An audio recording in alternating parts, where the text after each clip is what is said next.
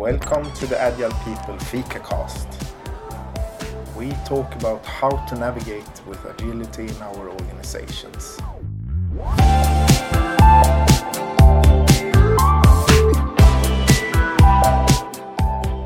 So, welcome to the Agile People Fika. This is a podcast or a coffee talk where we share some thoughts about our latest learnings. Today we will talk about agility in finance. If you have been following us, we took a training last week, and now it's 1 week later, and Anders and I, we were thinking maybe we need to remind ourselves about what did we actually learn?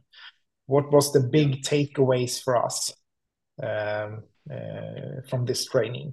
And both of us, we have been working in organizations where we would deliver different ways of build an agile organization and deliver in an agile way. So here we have some good coin drops about the financial management system that is maybe working against things because it's very traditional. And in the training, we started to get insights on what we might need to do in our organizations to move towards a more decoupled organization. And that's the word for me in this training, decouple. So let's take it from there. So decouple is a word, Anders. What was that about? It is, and I think to start with, I think that one of the insights was exactly how much the need for financial control caused by a fixed annual budget, affects the organizational structure. I've felt it many times and seen it, but not as clearly as I did during the education. And for me, I've been more thinking previously that, yeah, of course, if you have a classical setup we see management more or less leading or controlling people in the worst case, then you can't have two big groups, so that builds the hierarchy by itself. But I think seeing it as I did during the education, that the financial control is what triggers that to a large extent was a aha moment for me, I think. And just as you say with decoupling, I think that another insight was that I've often talked about that the system needs management, and we need to support and guide and help people, but the system as such, and what is that system? And during the course, we got the term for that it's called the management model. The management model we set to define how this system behaves, more or less. And for me, that's a matter of because we need to have a strategy, which is often lacking. I see that in all companies, that you have a strategy which is a very fussy, high-level PowerPoint often. And there is a big gap between what teams actually do and what it means. So it's a disconnect between that high, fluffy strategy and the actual work being done. And I think what we need to do in many companies is to define that management model in a way that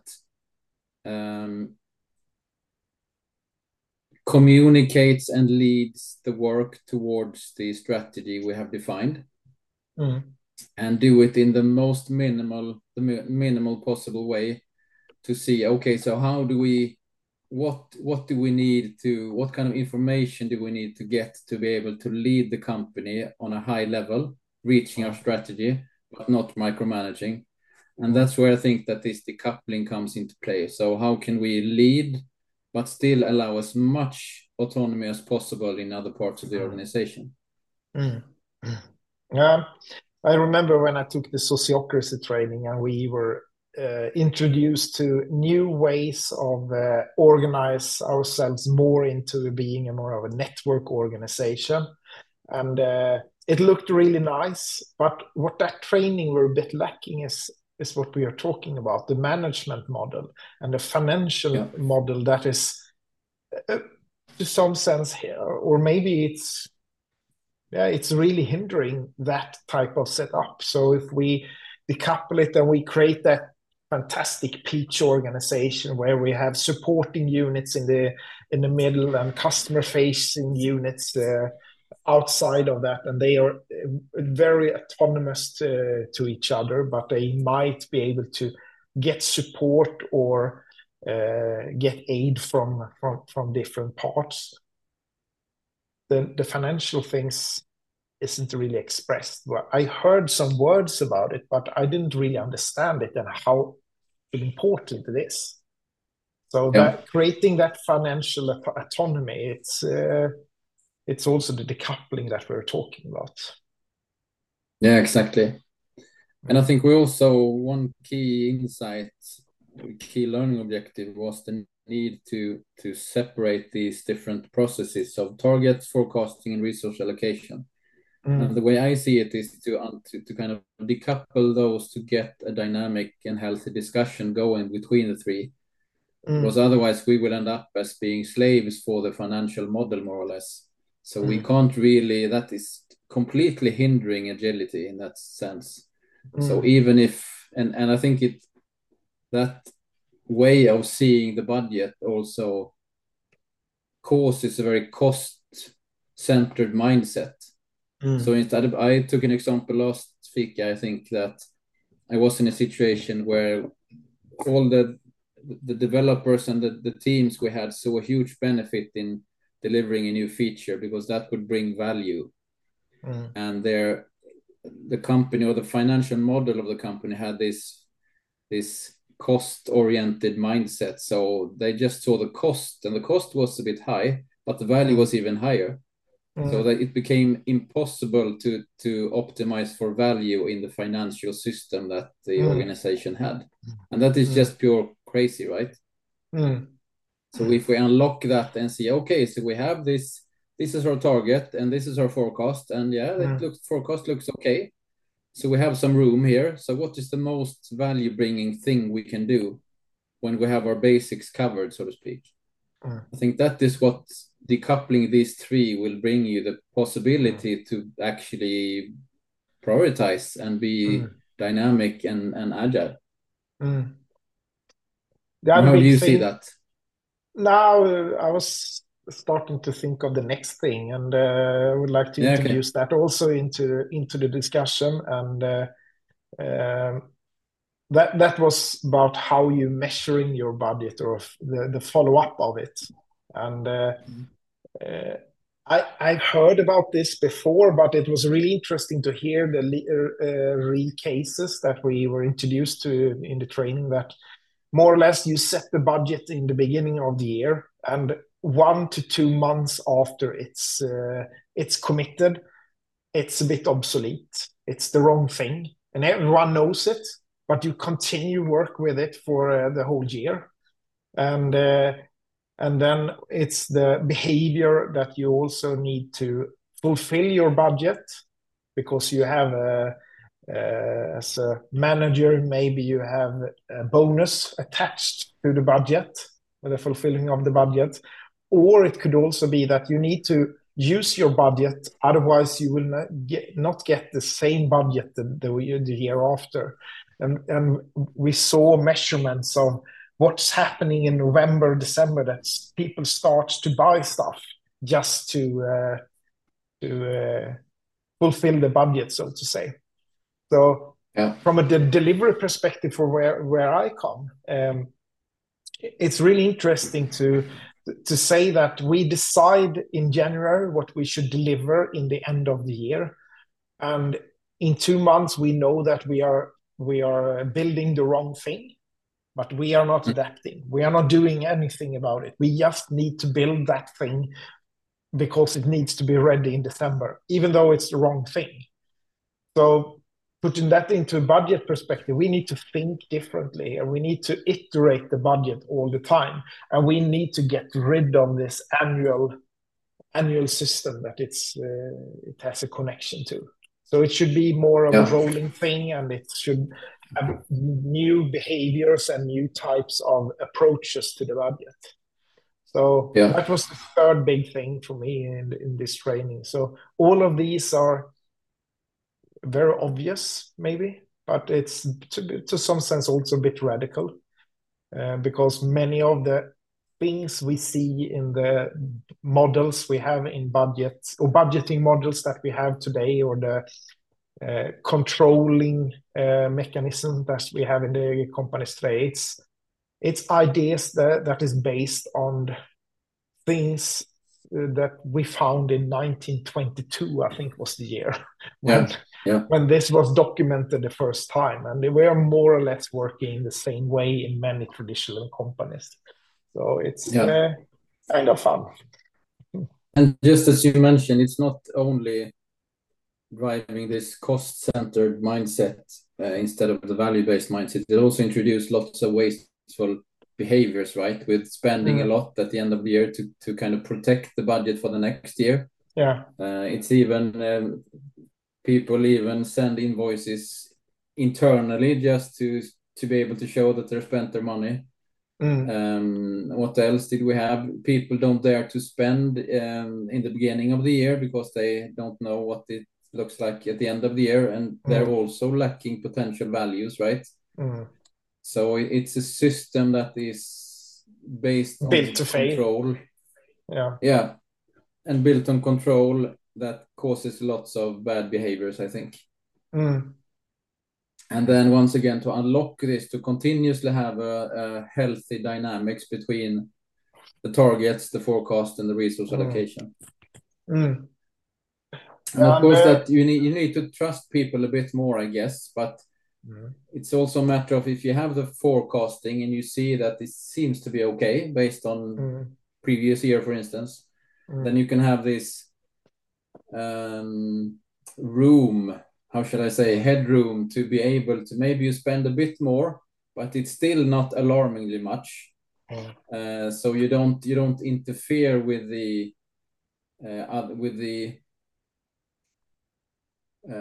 team or the organization that is spending that money until it's really alarming. Then maybe you need to go in and check and see, okay, so what's happening here? Why do you overspend compared to previous year, maybe?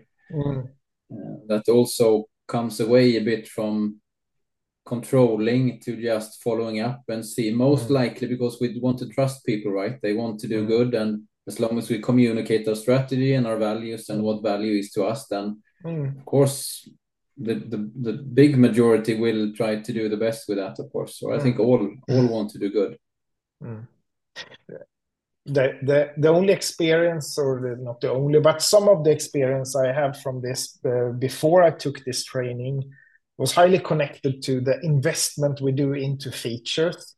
Maybe we predefine that we should spend an amount of time or effort into a feature, and I can see that it's sometimes hard to get or to help teams to take that responsibility. So if they share a thought of how much effort they would like to spend, then it's also that we need to coach them in behavior so they are also transparent and communicate the progress connected to the spent effort and all that. And because we in our organizations, we're more known to having top-down control on this.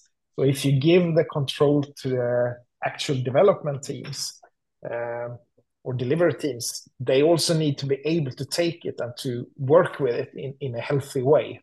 But I think it's really important that they are also on board.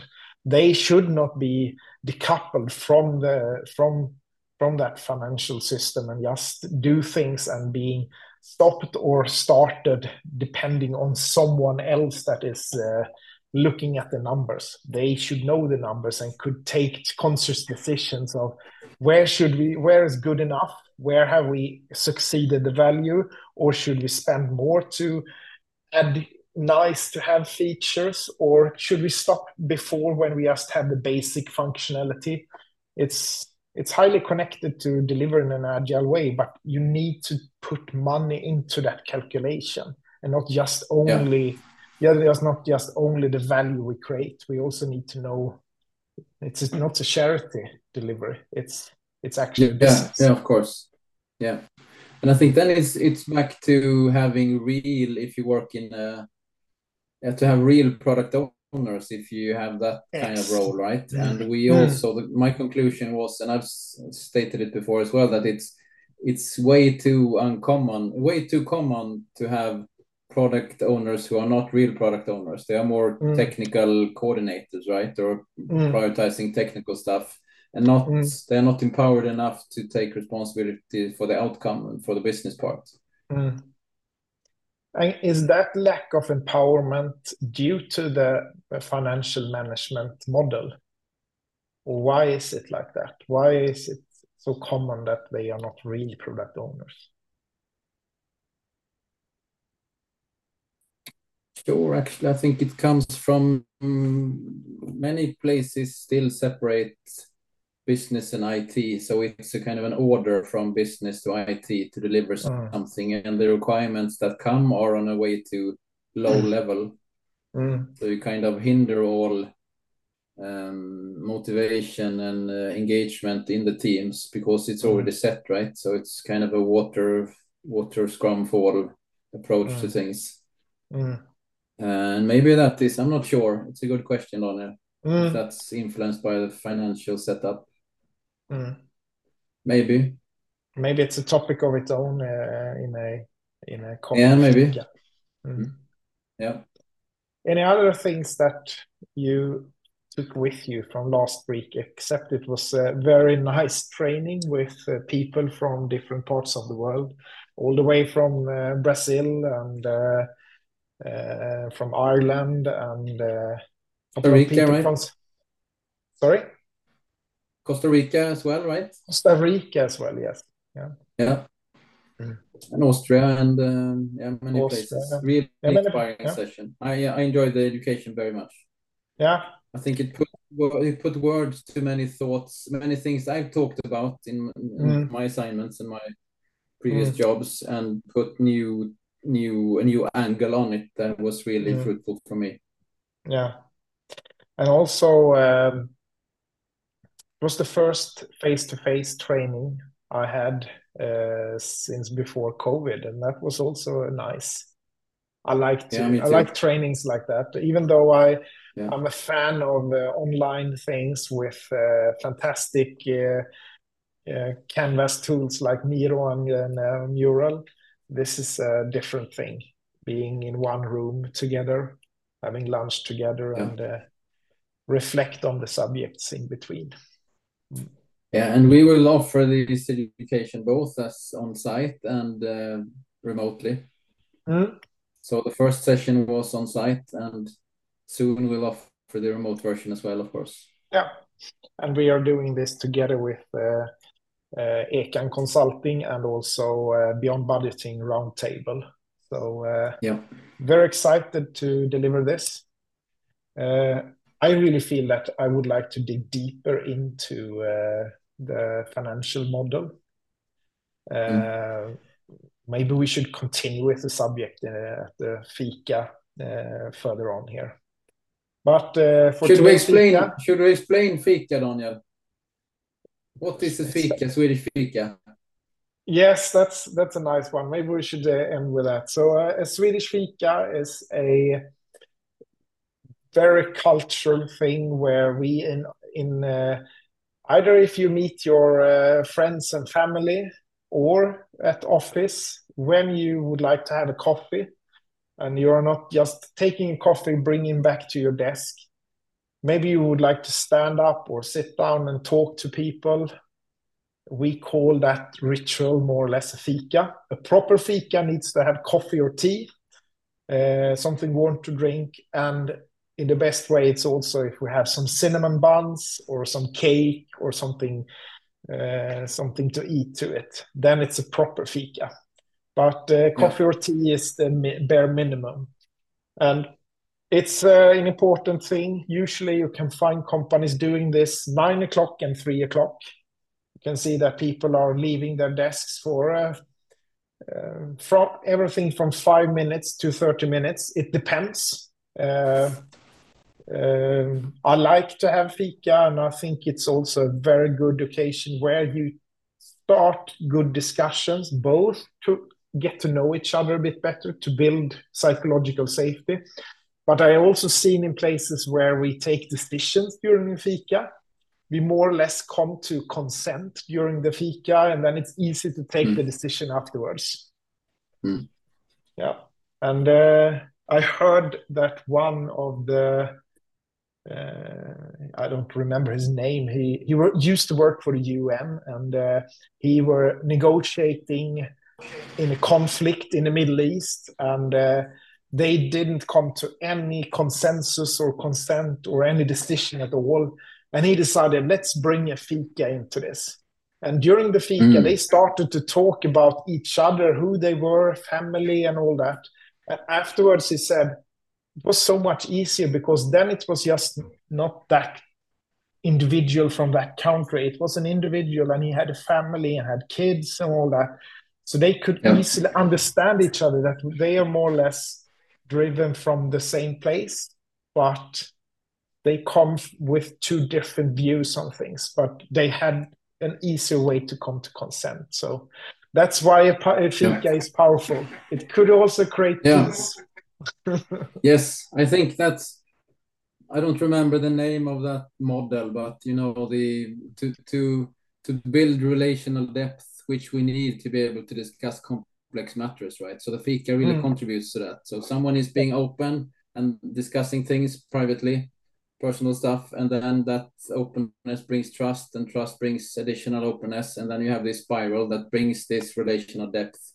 And suddenly, when we trust each other, then we can discuss really complex matters, because we give each other a bit slack in the discussions and really focus on understanding each other, because I know you and I know that you're a nice guy, right? So I want to understand instead of backing out and resist.